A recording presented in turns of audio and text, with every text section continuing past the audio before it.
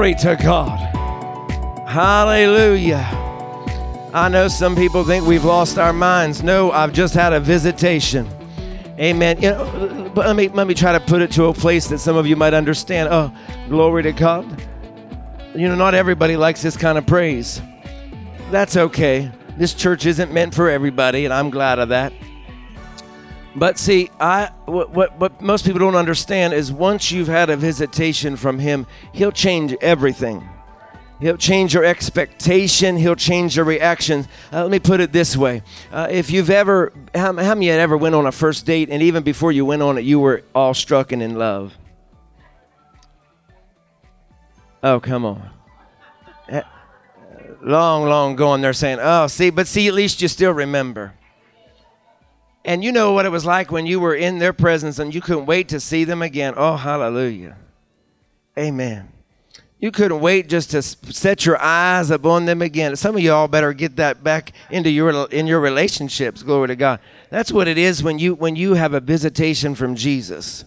You can't wait to see what He will do next. You can't wait to see how He's going to change your life next. You can't wait to come into His presence. And as He passes by and He begins to do what only He can do, amen, it will change you forevermore. And so some of you need to just start making your prayer, God, I don't want to just visit church, but I want You to visit me.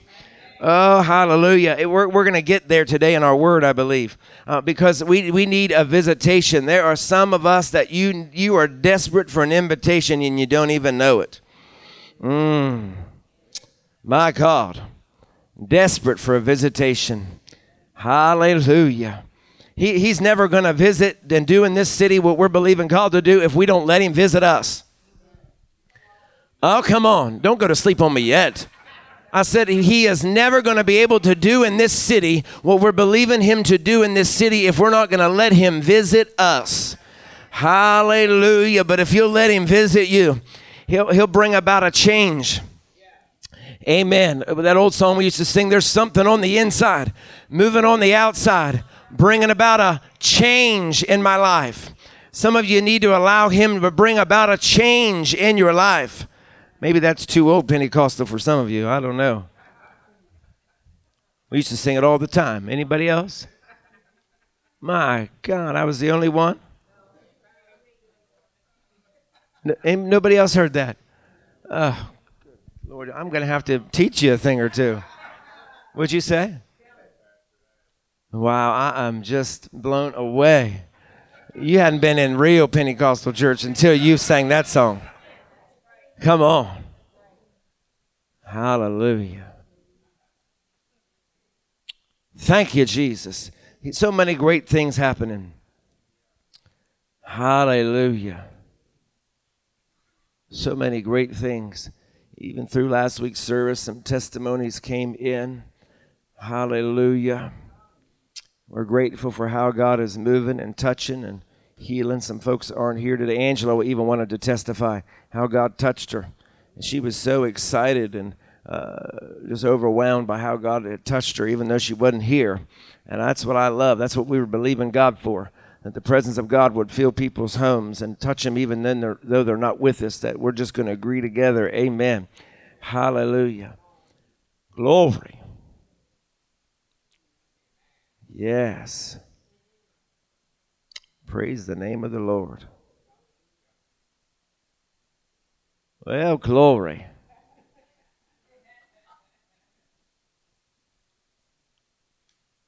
He's worthy. He's so worthy. My God, He's worthy. Lord Jesus, if the church could just, if you could set your attitude aside and just get into His presence and just acknowledge that He's worthy. I don't care what you're lacking. I don't care what you're going through. If you can acknowledge He's worthy, you're setting yourself up for God to do something. You're setting yourself up for Him to show up and show off as only He can. Glory, glory, glory.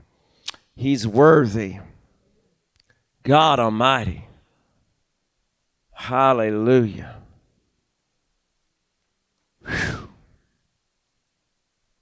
Praise His mighty name.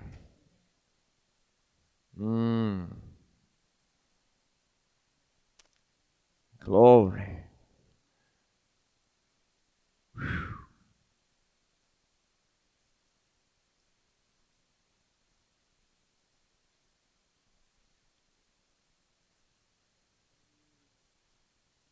Yes, God. Hallelujah.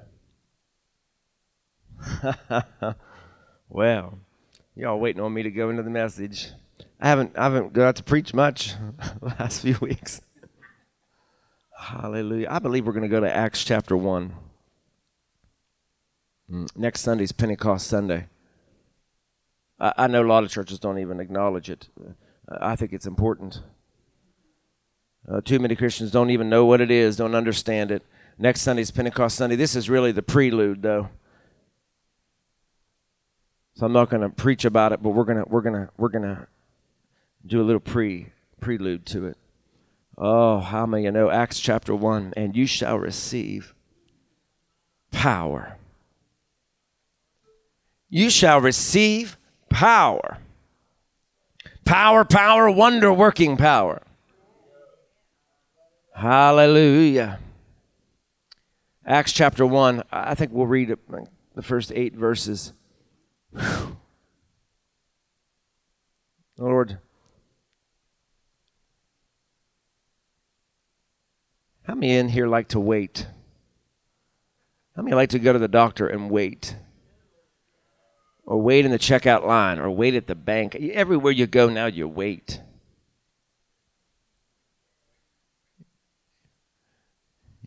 Anybody else get annoyed like me when you got to wait? Yes. But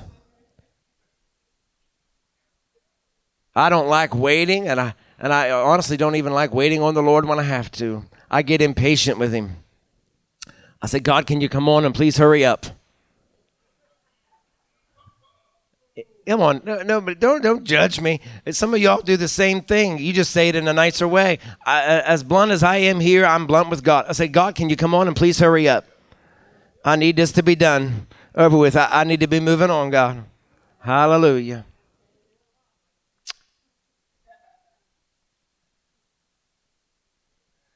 And yet sometimes he needs us to wait. Glory to God. Let's look at this. Acts chapter 1. Hallelujah. Verse 1. Oh my. The former account I made, O Theophilus, of all that Jesus began both to do and to teach. Oh yes. Of all that Jesus began both to do and to teach. In other words, he's not done yet. Until the day in which he was taken up, after he, through the Holy Spirit, had given commandments to the apostles whom he had chosen, to whom he also presented himself alive after his suffering by many infallible proofs, being seen by them during 40 days, and speaking of the things pertaining to the kingdom of God. And being assembled together with them, he commanded them not to depart from Jerusalem. In other words, wait. I just need you to stay right here, boys, and I need you to wait till I show up. Hallelujah. Look what he says. He says, but to wait for the promise of the Father, which he said, you have heard from me. For John truly baptized with water, but you shall be baptized with the Holy Spirit not many days from now. Therefore, when they had come together, they asked him, saying, Lord, will you at this time restore the kingdom of Israel? And he said to them, it is not for you to know times or seasons which the Father has put in his own authority. In other words, it's none of your business. He just said it more politely. Look what he says in verse 8. When he says, after he says it's not for you to know the times and seasons which the Father has put in his own authority, he says in verse 8, but you shall receive power when the Holy Spirit has come upon you, and you shall be witnesses to me in Jerusalem and in Judea and Samaria and to the ends of the earth. Oh, hallelujah. But you shall receive power. Power. Don't get too excited. Power. Hallelujah. Glory to God. Power. That's what he said. You shall receive power. Hallelujah. Glory to God. Father, speak to us in only a way in which you can.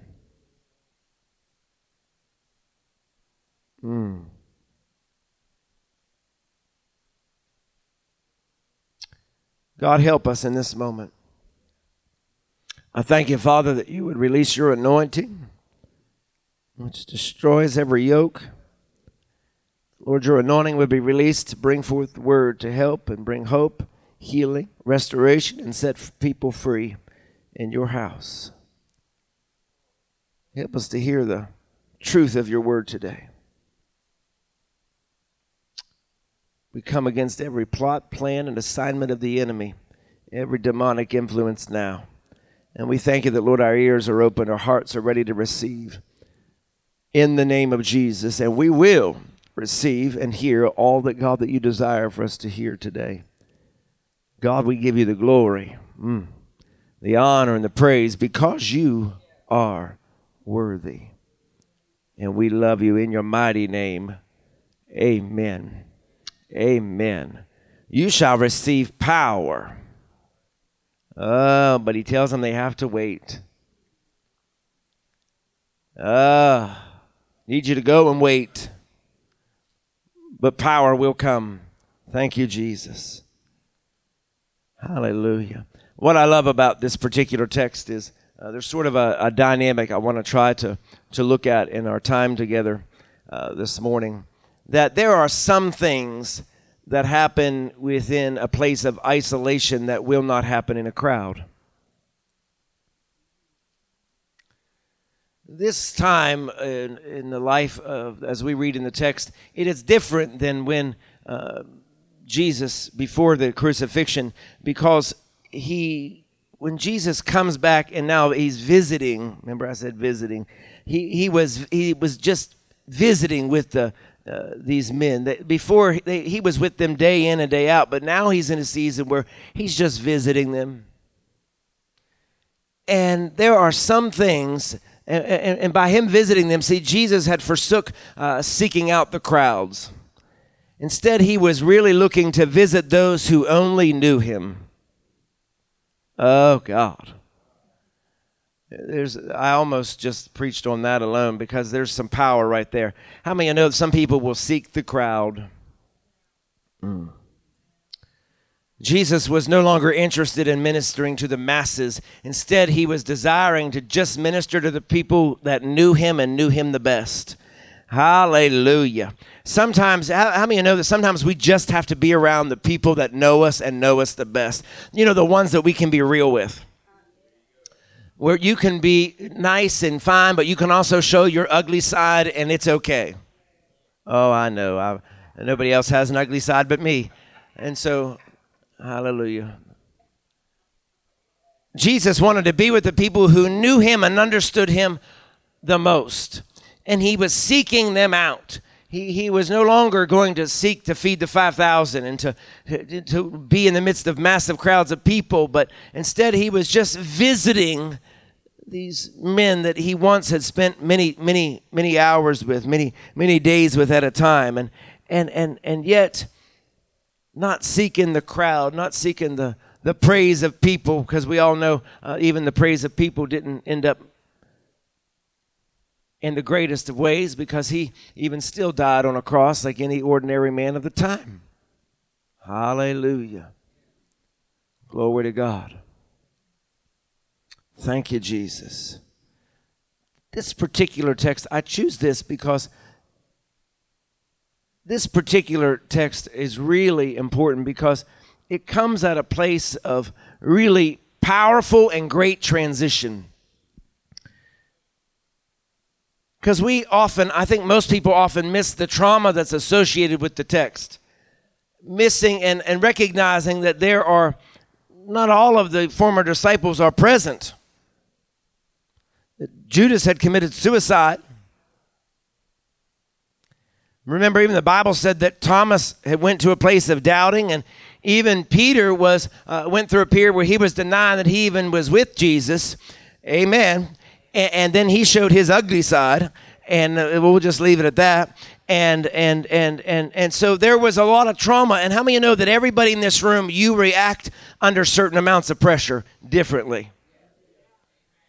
Amen. That all of us, when we go through life, all of us react a little bit different. Thomas, under the pressure, started to doubt.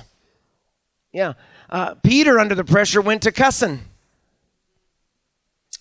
Everybody responds different. Boy, you're all quiet today. I know it's a holiday weekend, but relax. We'll get there. These were men like you and I, and yet they didn't handle it rightly. And a lot of times people will preach, and we cast judgment upon Thomas for doubting, and we'll cast judgment upon Peter for his reaction and his outburst of anger and his impatience and things like that. But we're forgetting the fact of all the pressure they were under, that they were also being sought because of who they were to be killed. If they would have found them and got a hold of them, they would have ended their life. Amen. And so there was a certain amount of pressure that they were under, not just because they had walked with Jesus, but because the people had known them. People had known that what they had been through, and they had given up everything in their life to live and walk with Jesus for 3 years. To be a part of his ministry. They walked away from their families, and they gave finances, and some of them even left their businesses to be with Jesus. Think about that. And so when all of the events that have transpired, and as Jesus goes to the cross, and all the events that are taking place, these men have been under a tremendous amount of pressure, and not all of them handled it quite as well as maybe some of you think you would. I don't always handle pressure well. Hallelujah. We even read in the text, they thought that they kept asking Jesus time and time again, Lord, or is now the time where you're going to establish your kingdom? Remember, we read that, right? And even in this chapter, even in the midst of his visitation, he tells them, hey, that there's going to come a time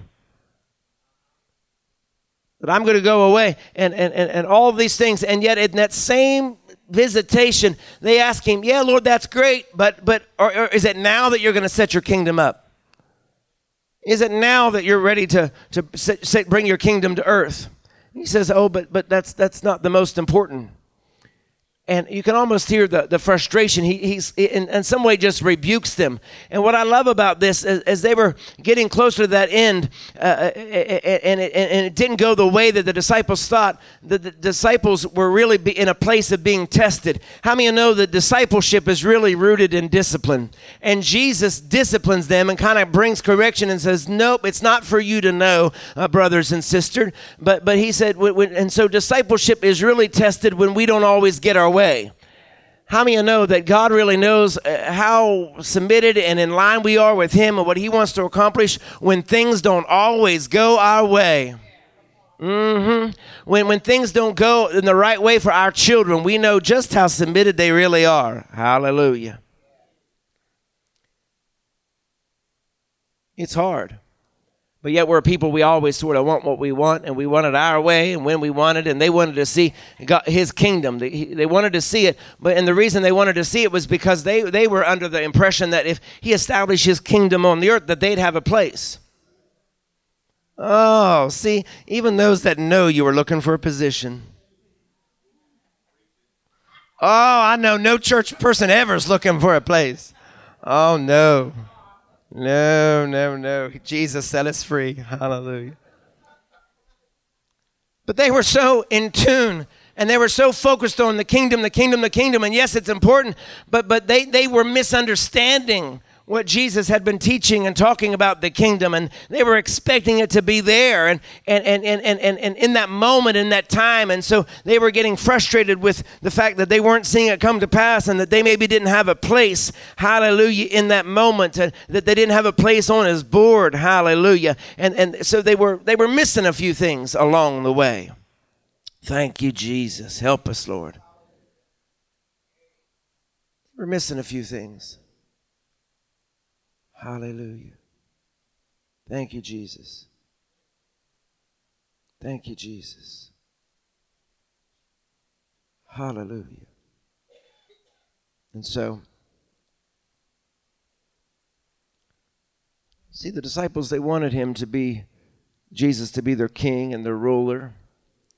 They wanted him to be all those things, and they saw him as king. But what they did not really see, as Jesus was trying to prepare them for and teach them about the kingdom, is the disciples didn't see the cross before it was time to see the cross. But I want you to understand something, that you and I can't be a king. Nobody can be a king without having a cross. There's not a leader that we'll ever know that'll be a leader that won't have a cross. That's true. Everyone that's called to be a leader in some place, it's easy to sometimes sit back and make judgment and think they could do better. Amen. But we often don't see the cross. Hallelujah. And they didn't see the cross. Even though they walked with him daily, they didn't fully understand what was coming and when it was coming, leading up to it. But every king has a cross. We don't always see it, but it is there. Hallelujah. It's there. Thank you, Jesus. Father.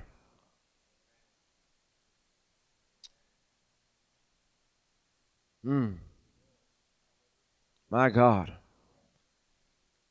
Somebody start praying right now. My God.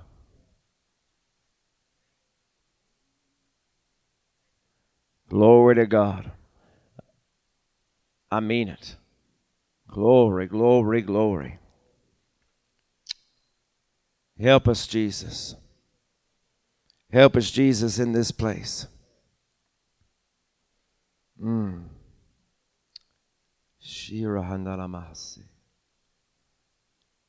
Glory, glory, glory. Glory, glory, glory. Glory, glory, glory.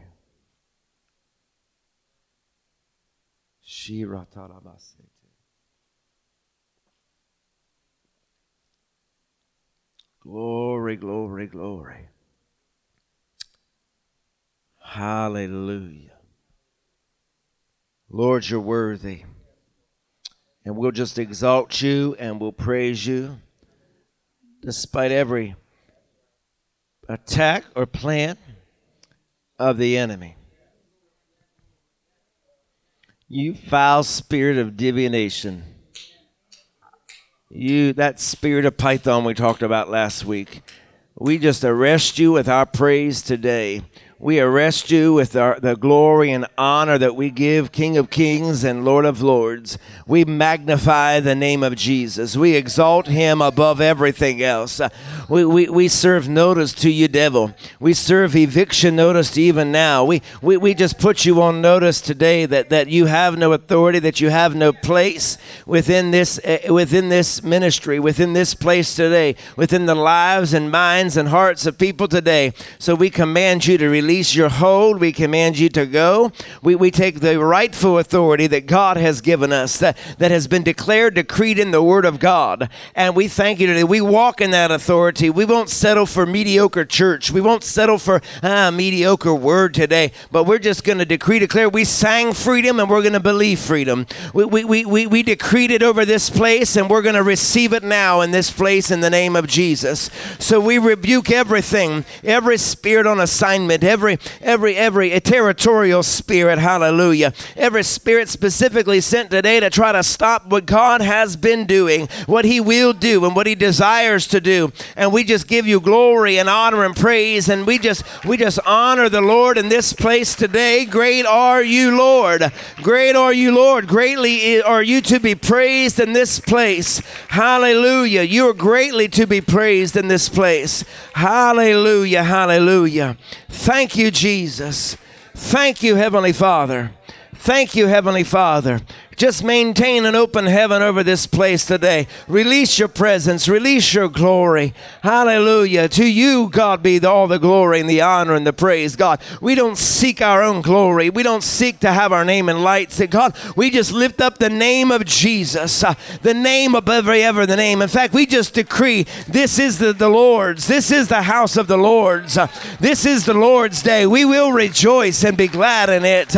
This is the Lord's day. Hallelujah. We are more than a conqueror through Christ, which strengthens us.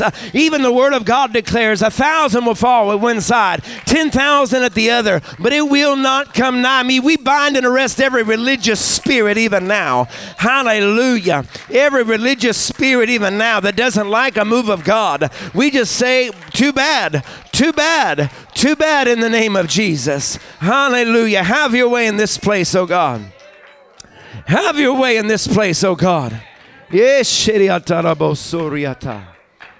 your way in this place, oh God.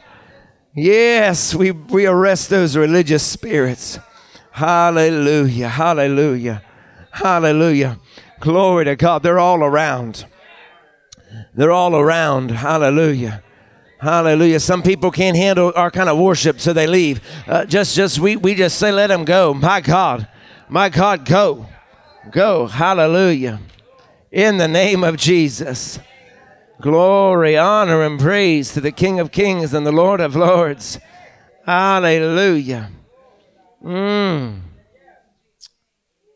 Jesus. Hey. My God. See, sometimes you just got to stop and remind the devil who is in charge. When I start feeling that thing start strangulating me, the devil is a liar. Hallelujah. Some of you don't understand what I'm talking about. You will. But the devil is a liar. The Bible says he is seeking, worming to and fro, seeking whom he may devour. He will send spirits on assignment. My God, even last week we called it out, that the divination, amen. He'll use religious spirits, all kind of things, to try to stop what God wants to do. But the devil is a liar. And so God will be glorified, magnified, and lifted up in this place today. Somebody say amen. Jesus. Hallelujah. Yes. Woo. Aha. Hey, I preached once with a bloody nose. How many remember that story? I did. I got up to preach. I was at a big conference. Hey, it started to bleed, and I thought, well, you ain't going to stop me, you dumb devil. I looked over at the ushers and the armor bearers, and I said, give me some towels. We took those towels. I'm not even lying, so I don't mean to gross you out. The devil is a liar. We twisted them, and I shoved them up my nose. Just for a couple minutes until we got to stop. You know, they want you to lay down. But both nostrils, I was bleeding right as I got up to preach. We plugged up that nose and I still preached because I thought, ain't no devil in hell going to stop me from bringing this word that needs to come forth to these people. Hallelujah. You have to remind the devil who you are. Hallelujah. Don't declare and decree the word of God over your life and then cower down when something comes up against you. Stand in the face of the enemy and every opposition, amen. Call him a liar, remind him who he was. There are times I just look him dead in the eye and say, devil, I remember, and I declare the word over you that I saw you fall like lightning from heaven. You dumb demon, you. So I just remind you, you don't have authority over me in this place. But because you fell, I've been given authority. Hallelujah. So I now get to do what you used to get to do. Hallelujah. I get to praise the Lord. Yes. Hallelujah. You got to remind him of his failure. And when you remind him of his failure, he'll leave because nobody wants to be reminded of how we failed. Oh, come on.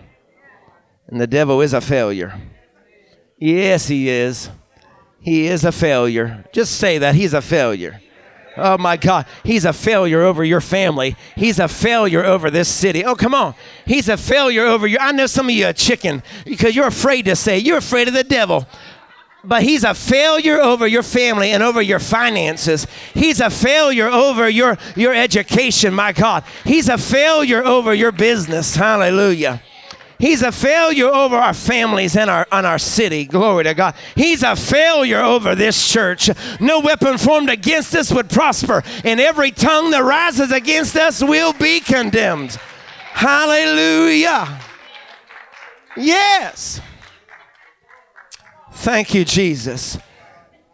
See, that's why I don't even get upset when people talk about me. Oh, people say all kind of stuff. You just need to learn to just let it run off your back like water off a duck's back. Let them talk, because I've learned that God uses gossip and slander as my protection. You know why? People will gossip and slander and talk about you because God's keeping them away from you to protect you. Oh, thank you, Jesus. Let them talk. Let them say whatever it is they want to say. You don't need those kind of people close to you. Anyway, I stopped fighting every one of those devils a long time ago. Let them say what they're going to say. They're always going to have something to say. And those kind of people you don't need in your circle anyway. So that's just God's protection. God uses rejection as his protection. Oh, somebody today.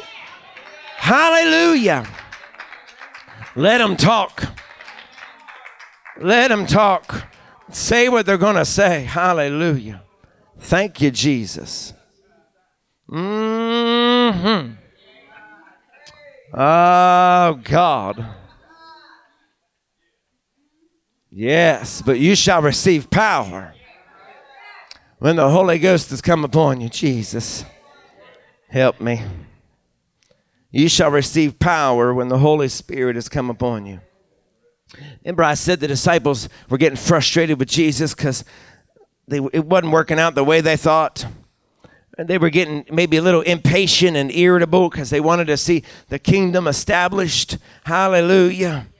Hallelujah. They were under a place of pressure. They were all reacting sort of differently, but I've learned something. That's how you and I know who's really with us, by how the people around us handle the pressure. Oh, hallelujah. We need to start paying attention to the people that are around us and how they handle pressure. Those are telltale signs of those that you need to keep assembled around you. Because I've learned this. Anybody can be with you and I in a place of exaltation. Oh, it's easy for all the church to be with you when you're in a place of exaltation, when everything's going good and looking good and going right. But it always takes a special person to be with you in a place of aggravation. Oh, yes. Special people. There are people that are called to be assigned to you, that they can live through a place of aggravation with you. In other words, you get on their nerves and they'll love you anyway. Hallelujah. Amen. It wouldn't be right. Every pastor is supposed to get on people's nerves. I'm telling you, you should get irked sometimes and impatient and irritable and stuff, because otherwise you're not entirely human, right? But we are a spirit being having a natural experience, right? And so because I'm a spirit being first, it's only natural that my natural being is going to get a little irritated sometimes and impatient, right? And so that happens. But it's interesting how God will send the right people to be connected to us, that they can live through those aggravating periods because of something that they see greater. That's the reason some of y'all still able to be married. Hallelujah. Because you got the one that can endure the things that you do to aggravate them. And then some of us are not. Hallelujah. Because I'll be the first to admit I'm just a little bit much for some of y'all. All right. Yes, just ask her. She'll tell you he's a bit much. Hallelujah. Hallelujah. He's more than enough. Hallelujah. Glory, glory, glory. Yes. Praise you, Jesus. Praise you, Jesus. Hallelujah. Glory to God.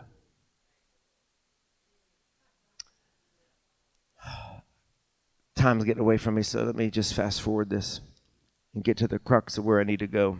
You always know I like to take a long way to get where we need to go, but not today. She said, I hear you over there. That means I'm hungry. And Pastor, if you don't shut up, I'm going to be hangry. Come on. See, I know. See, you can interpret those. Earlier in church, they're like, like, amen, Pastor, come on. As time goes, and then it gets a little bit more sarcastic. Do you want to give us the example? with a little bit more attitude. And it's like, come on, preacher, get to the point. I hear it. I hear it. Hallelujah. Everybody on TV is like, what? Because they can't hear all that. That's why you should be here. Hallelujah. Listen. This is an interesting time because what I like about chapter 1, Luke wrote the book of Luke, and he also writes Acts.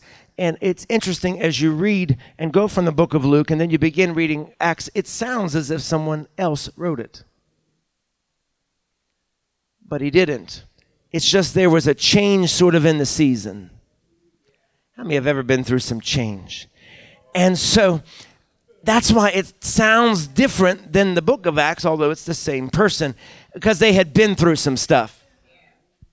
And anybody who ever been through anything, it will cause you to sound a little different. Some people say, you sound different. Somebody said that to me at the fellowship meal. You just sort of sound.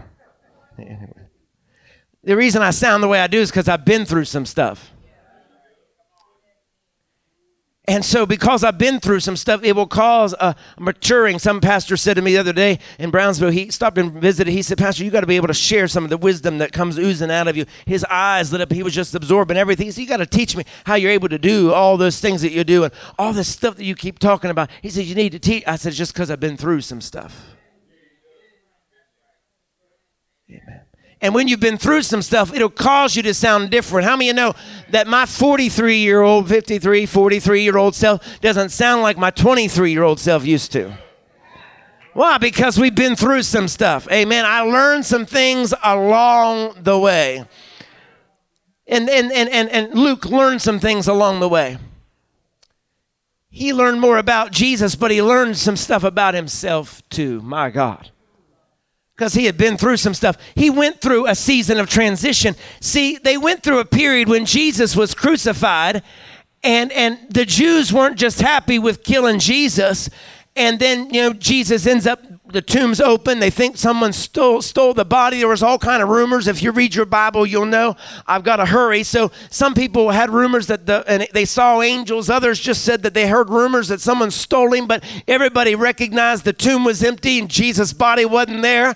But some disciples had known by now he had appeared and shown himself to them. But everybody else was freaking out who wasn't in the circle. Where is he? And so the disciples, these apostles, were having to sort of run for their life. They were scared. And so they went into a place of isolation. Oh, God. A place of isolation, because how many know that sometimes we go to a place of isolation back when, remember when COVID started, how the government was like, y'all got to quarantine for 14 days, 15 days to stop the spread, 30 days to stop the spread. Why? Because they were trying to protect us. Right or wrong, whether it worked or didn't work, whatever. They were trying to protect us. We won't go there today. I'll spare y'all. But isolation is used as a form of protection. So they were isolating, hiding behind closed doors, the Bible says, worried for their own life. Jesus shows up to them and visits them during this time. What we're reading in Acts chapter 1 is the transition is from them being and living in isolation to, because of the visits of Jesus and because of the life-giving words that he's still giving, their place of isolation goes from isolation, hiding out of a place of fear, sister, to a place of seclusion where they're expecting something greater. And there's a difference. Oh, if I had the time, I'd help you to understand there is a difference between isolation and seclusion. We like to almost make it the same, but it is not the same. Isolation is a way to keep you safe. Seclusion is a means for you to recognize that I am set aside waiting for something greater. There is a difference. Oh my God. See, initially they were hiding, and somebody hearing me today, initially they were hiding for their lives. I'm going to hide because I don't want nobody to find me, because if they find me, they're going to kill me. But because Jesus visited them, I wonder if anybody's ever had a visitation from Jesus. Remember what I said earlier? See, when Jesus visits you, it will change everything. When Jesus visits you, it will change your attitude. Really, what these men had was an attitude adjustment. Why? Because of a visitation from Jesus. Oh, a lot of the church needs an attitude adjustment. And the reason they haven't got it yet is because the real Jesus hasn't shown up yet. Oh, God. See, maybe I need to say that again. The reason most of us have such an attitude in our churches is because the real Jesus hasn't shown up yet. Yeah, I'm looking at you. I'm serious. The real Jesus. And so the disciples, one had doubted, another committed suicide, and one went to cussing. They needed an attitude adjustment. Come on. My mama used to say to me, because I loved to back talk, and I was a bad back talker, sister. I was a preacher's kid. What did you expect? I lived up to it the best of my ability. Let me tell you, I was not good. I would back talk all kind of things I wasn't supposed to do. I would. I could tell you stories, but I won't. Listen, I was all of those things. And my mama would say to me, son, you need an attitude adjustment. Why? I learned it from you. That's what I'd say. I was mouthy. She'd say, come here, boy. Mama would know, she knew how to fire me up. I got like that until one day I had children of my own. Oh, Lord, Mama used to say, son, whatever you sow, you will reap. Oh, Jesus, did I reap? Oh, hallelujah. Yes, I did. Not one bad attitude, but two bad attitudes of the three. Glory to God. Anybody say double portion? Oh, yes. Both my daughters, they can give it to you. Until I had a visitation from Jesus. I had one of those attitudes. I want to tell you something. It was the visitation from Jesus that changed everything. It was the visitation from Jesus that took them from a place of isolation, saying that they were running out of fear, to a place where they were able to go from a place of isolation to a place of seclusion, where God was saying, I'm setting you aside for something more, for something greater. And so instead of them hiding and the reason being fear, he said, I want you to go and allow yourself to be secluded so that you can be set aside for something more and something greater, so that you can get your attitude right to receive what I'm about to bring to you. Amen. Because if they would have stayed in a place of fear, they would not have been able to fully receive what Jesus was telling them in his visitation. Hallelujah. How many of you know that when Jesus shows up in our services, he's trying to prepare you for what he's about to cause you to receive? And so sometimes he'll show up to adjust our attitude. Sometimes he'll just show up to draw us in closer. But every visitation, he has a reason and he has a purpose, glory to God. Something to accomplish, to draw you and I into a place of seclusion. See, I think what the church has done well is the church has done really well at causing us to be an isolated people. Meaning that the church is good and we're really good at standing here and pointing our finger and telling everybody where they're wrong. And what that's done is isolated us so much, or insulated us from the world, that now the world don't even understand us. Can't relate to us. They don't like us. They call us all kind of things. We look like freaks. Hallelujah. But God, what he always intended was that the church would be secluded, to be able to receive something greater from heaven, so that then, according to Matthew, we can go all ye into the world. Preach the gospel. Amen. And be able to draw all men unto him. Hallelujah. Are you hearing what I'm saying? But instead, we've chosen to be isolated instead of secluded, and there's the difference. I'm so isolated that I'm insulated, and now I can't relate to the world. But even Jesus rubbed his shoulders up against the world. Oh, hallelujah. But we're good at judging. We're good at telling everybody who ain't welcome, what kind of people, and who ain't going to make heaven. Hallelujah. Us and our nasty gossiping tongue. Oh, hallelujah. I know you're not shouting me down, but it's the truth. It's the truth, because we've allowed ourselves to be so isolated that we're not in a place where I can be secluded, where I'm in a place to fully receive all that he has for me. Maybe that's the reason that some of us aren't where we know that God intends us to be, because instead you misinterpreted isolation for seclusion, and God says, no, there is a difference. There is a difference. Don't think because you're set aside and isolated from all of those others that you're secluded to receive what I have for you. Oh, no. You've just insulated you so you don't get hurt no more. So you just insulated yourself so it's harder to get hurt. But what I really needed you to do was allow yourself to be secluded and not isolated.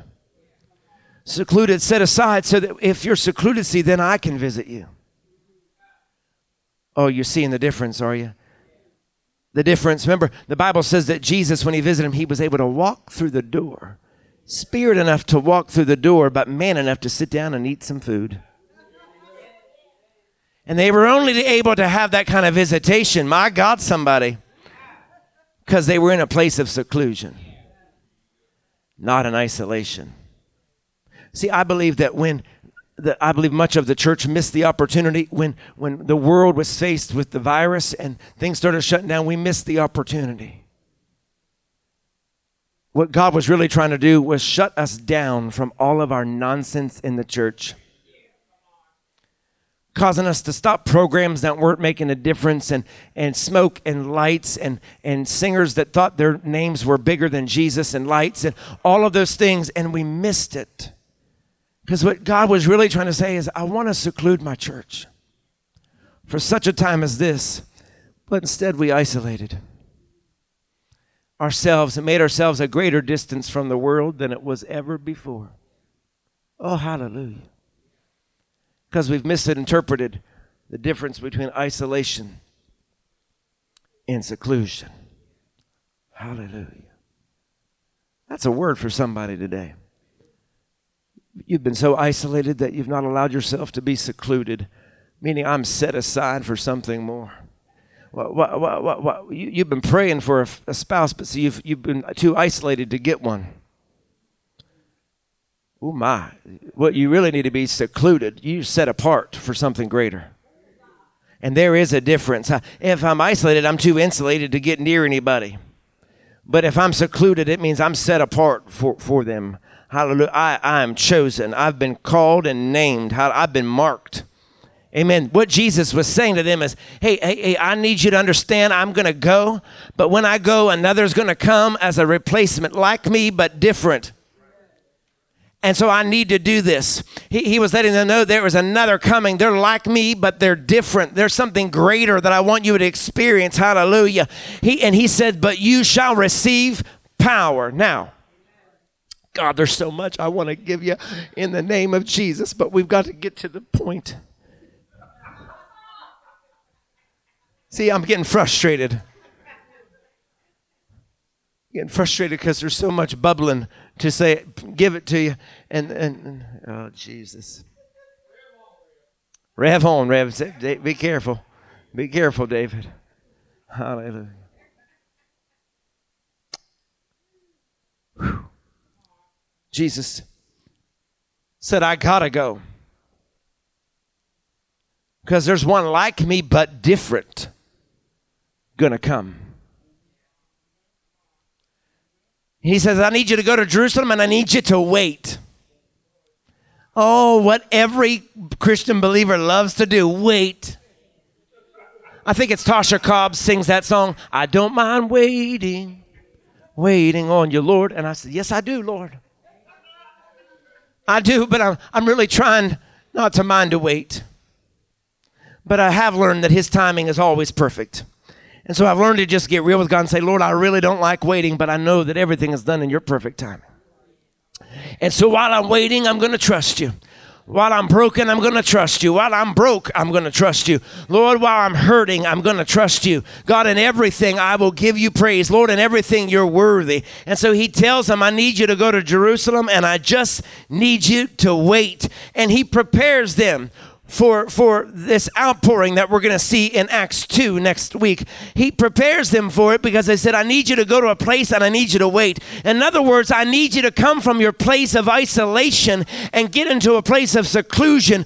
It's a place of expectation. It's a place where you're going to believe me for more, where you're not going to see that this is the end, where you won't just understand and believe that I'm only here to visit you when I show up and you can see me. Oh, somebody needs to hear what I'm saying. He said, I'm trying to prepare you for something greater, that even though you might not see me as a visitor, that though I am with you always, even to the ends of the earth, that I need to go so that another, who is the Holy Ghost, can come and be with you always. Are you hearing me? Just like I was with you always when I walked the earth. He said, I need to go so that another could come. He said, so I need to take you through this transition of isolation into a place of seclusion, because what I have for you, I need you to get. Now, watch this. In that same chapter, I got to move. In that same chapter, while he's preparing them and we see this transition, read it again. And if you're not seeing the transition, read it again and read it again and study your word. Read the end of Luke and then read the beginning of Acts, and you'll see the progression and the transition. I don't have time to teach it like I would in Bible college. Maybe you remember when I taught this in Bible college. I don't know. But it's phenomenal. It's phenomenal if you will take the time to watch this transition. Now, the disciples say in the middle of Jesus saying, now, all this is going to happen. You need to go, you need to wait, and you're going to receive power. Oh, that his disciples still hadn't got it. They say, yeah, but what about the kingdom? What about my place on the board? That's what they said. That's what we read. What about me, Jesus? I mean, thank you, you died on the cross, rose again, but what about me? It's awesome that you fed 5,000 with just a few fish and loaves of bread, but what about me? I mean, it's really cool that you say this Holy Ghost, is going to come, but what about me? Jesus says, it's not for you to know. It's none of your business. It's not for you to know that just yet. He goes on to help them to understand.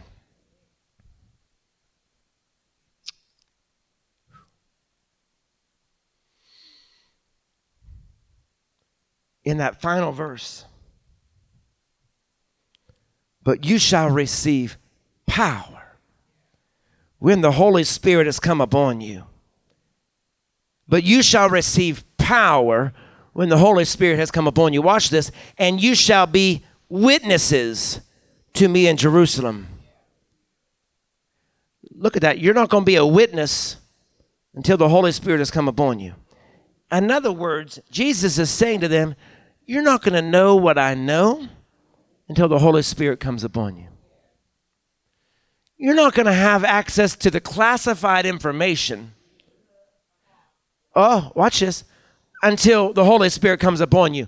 The difference between people who are Spirit-filled and everybody who says, oh, that's of the devil, is what you know.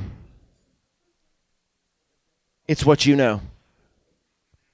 Jesus said it right there. But you shall receive power when the Holy Spirit has come upon you, and you shall be witnesses to me. This was his answer to them saying, what about my place on the board? He's saying, when you receive the Holy Ghost, you're going to receive power, and then you're going to be able to witness. You're going to understand and know what I know. In other words, watch this. We'll layer this next week. In other words, he's saying, in other words, see, these same men witnessed the feeding of the 5,000. But he was saying, but you're not a witness yet. They watched the healing of Jairus' daughter, but you're not a witness yet. Oh, how many of you know that not everybody who walks with you can go with you where you're going?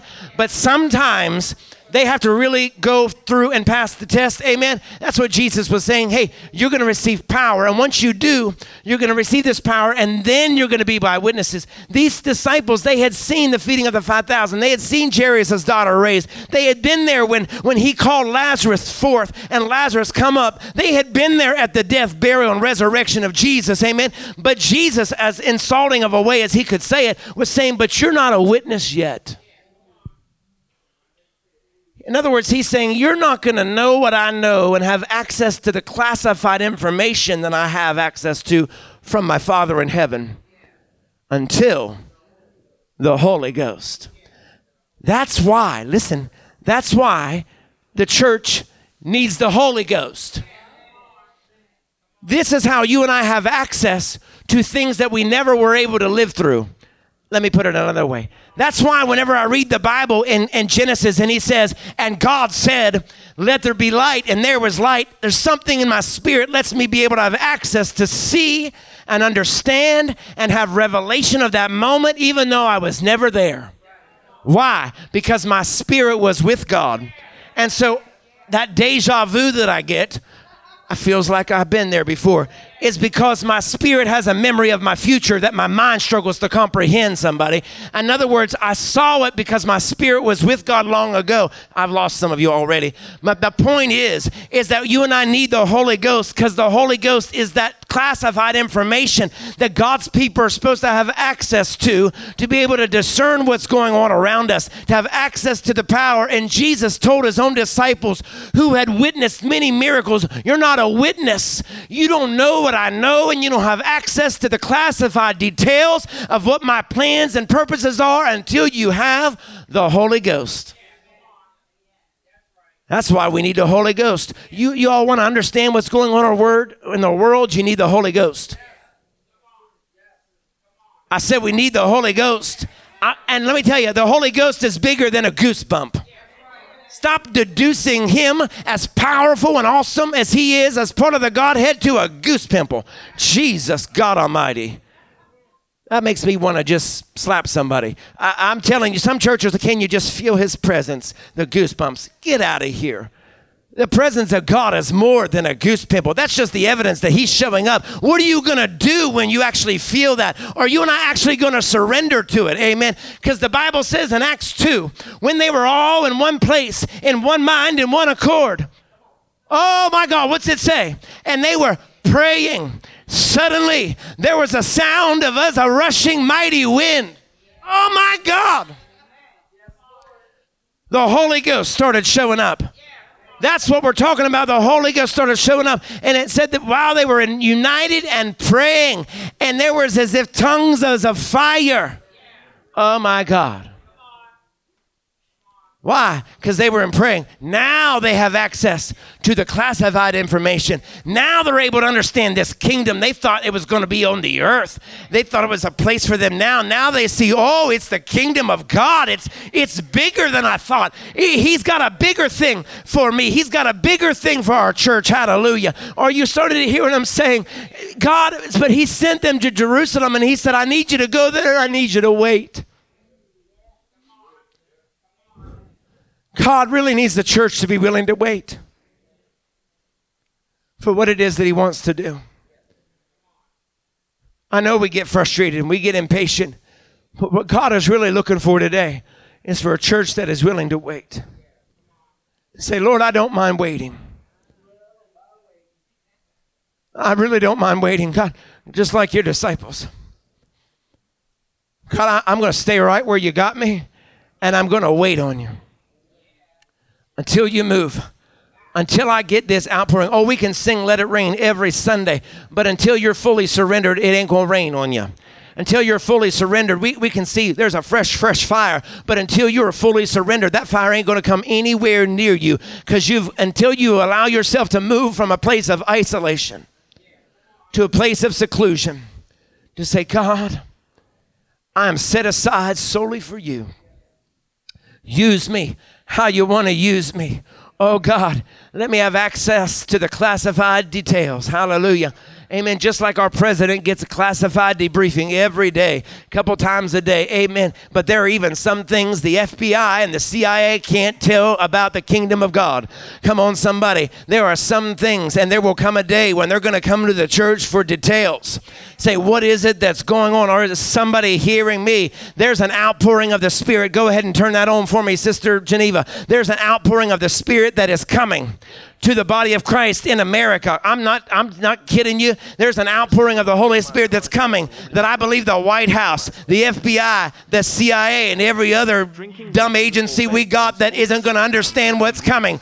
They're going to come to the church and say, can you tell me what's happening in the church? Can you tell me what's happening across we don't understand this. We don't understand all that's going on. And they're really going to be looking for a church when Jesus comes back and we're all caught up in glory. They're going to come looking for answers then, but guess what? We'll all be gone because we had the classified details given to us by the Holy Ghost. Oh, my God. My God, my God. My God, my God. My God, my God. See, the reason you and I need to be a people of vision in this place, the reason we're able to do all that we're doing is because of the Holy Ghost. Because He's downloaded something in some of our spirits that's bigger than us, greater than us. I see things in my spirit that it almost looks like a dream, but it's just within reach.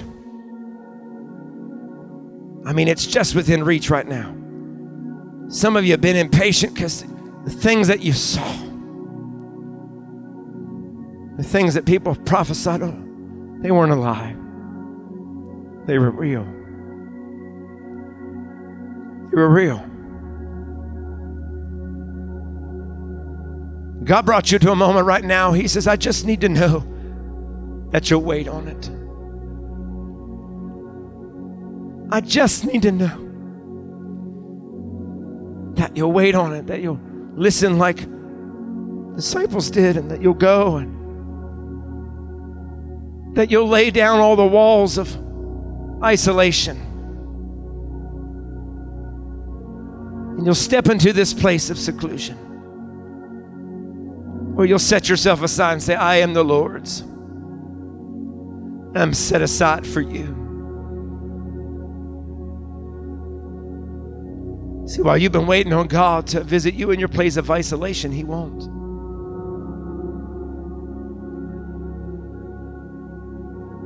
But He will visit you. If you'll set yourself aside and you'll say, God, I surrender to a place of seclusion. Use me. Do in me whatever it is you need to do. Whew. See, I know what it is to have an outburst like Peter. I even know what it is to doubt like Thomas. And I even know what it is to contemplate the same thoughts that Judas had. That's why I love God so much. Because He understands me in my doubt, in my outburst. And He understands me. Even when I've wanted to quit. But every time I've wanted to quit, every time I've wanted to have an outburst, every time I've doubted, the only thing that's allowed me to stay where I am is He visited me. He visited me. The only thing that's rescued some of us in this place is that He visited you. When there was no one else to visit you. When they all walked away, and when they all judge you, and when they all talk about you, He visited you. In the middle of the night, He visited you.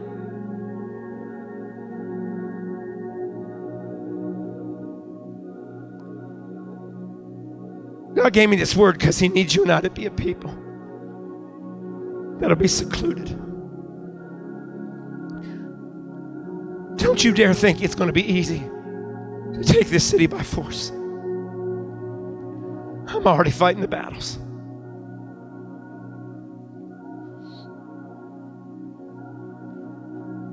But what He said to me when I read Acts 1, He says, Adam, if you set yourself aside and you can get those people to be secluded,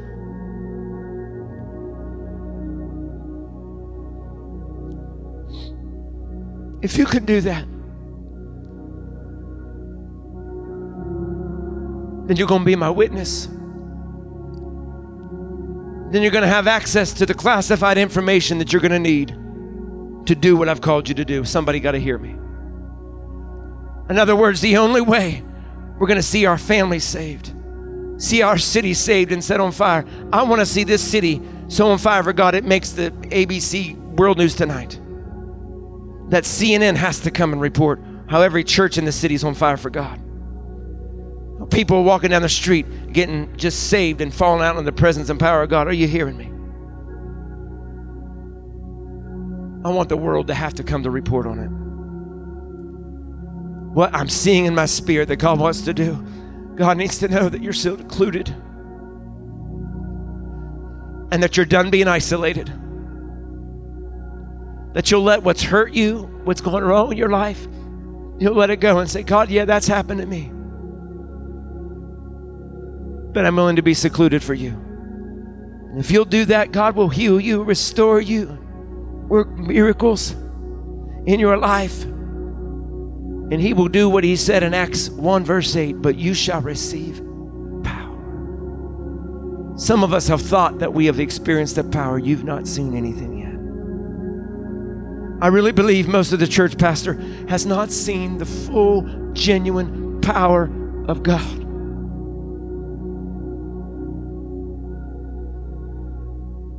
Power that God wants you and I to have access to is more and greater than most of us have ever witnessed.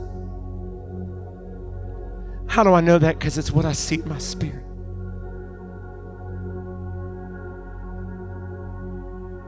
Stand to your feet. This closing this morning is going to be simple because I've already run over. God is looking for you to be secluded. The only way that some of our visions and our families are going to be set on fire, when your daughter said prophetically, I believe, what she said to you. The only way that when my daughter said what she said to me,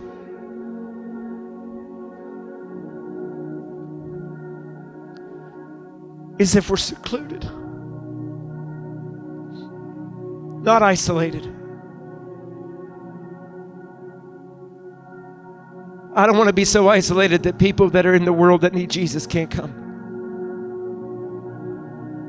I want to be so secluded that I'm so in love with God that I can't help but shower them with the love of God no matter who they are and where they come from. I may not agree with them, but I can hug them. I might not like what they did, but I can hug them and love them. Because I'm that secluded.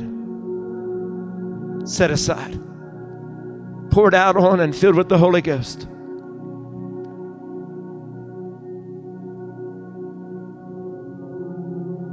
I won't even take the time to tell you what I see in my spirit.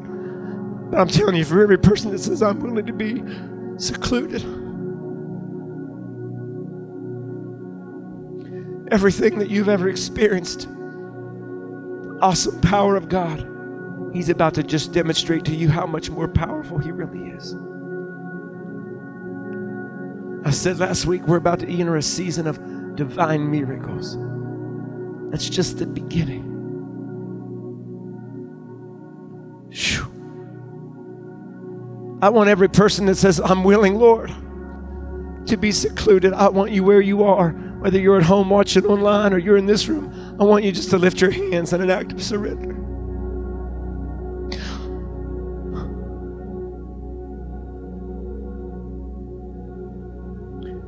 That we're not going to be a church and a people of isolation. That right now, God is going to begin to tear down the walls that you've erected around yourself. You've allowed those walls to be a means to keep yourself protected, but that just means that you're not letting God do His job. Honey, let God be God.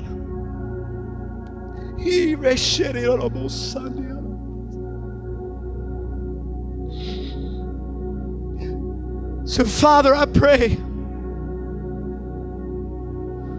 over every hand that God has raised in this place.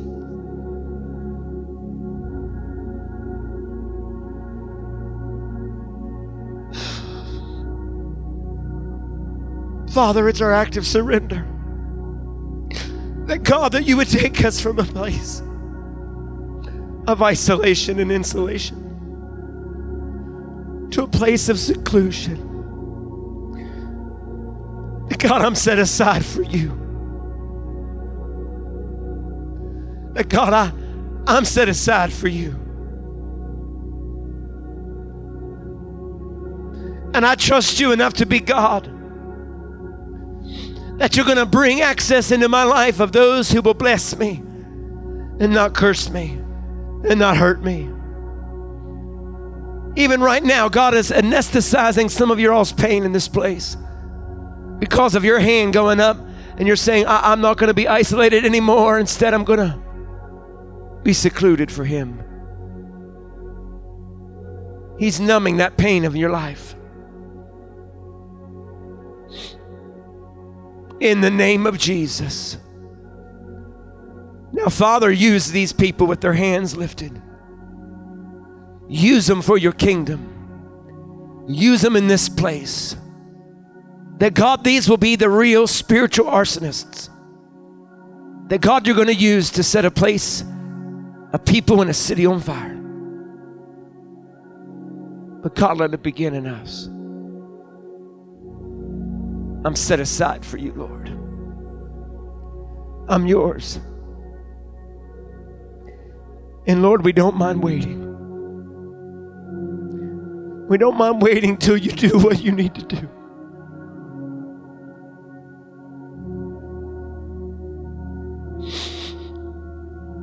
God, do in us what you need to do in us.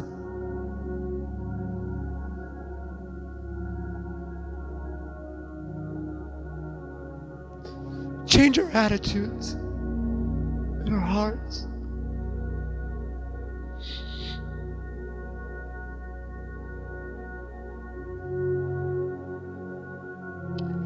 In the name of Jesus, I sense your presence. I sense your Holy Ghost in this place.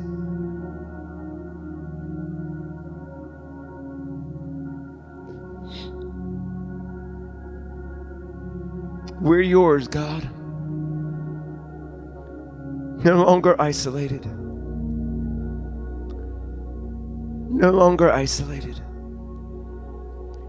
No longer isolated, but I am secluded for you. Secluded for you. Father, I pray that today be a day and a shift of events. And that God, as we go through this week and we celebrate our holiday weekend, and God, as we return on Sunday, Pentecost Sunday,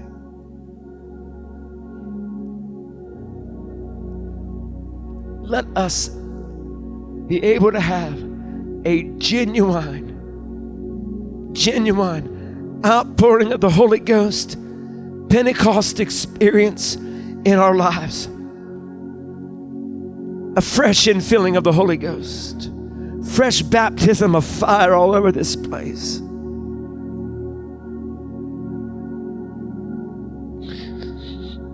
And that God, we be changed. Change us.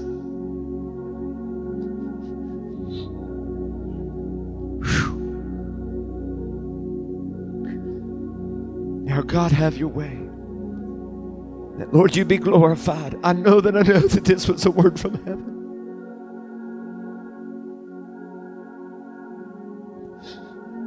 So now, do what only you can do, God, in this place and in our lives as we're fully secluded for you. In the name above every other name, Jesus Christ, we love you and we praise you.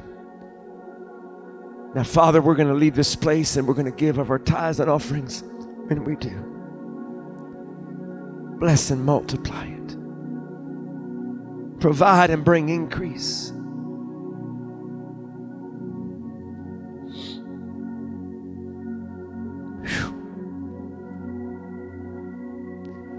God, I even pray today as people give this seed as they've stepped into seclusion. out of a place of isolation. Maybe the blessings that you've had for them couldn't get to them because they were too isolated and insulated. Oh, but God, now I've stepped into seclusion. God, I pray that you would bless your church abundantly as they sow into your kingdom. In the name of Jesus, we give you glory and honor and praise for it. The church says, amen. Amen. God bless you today.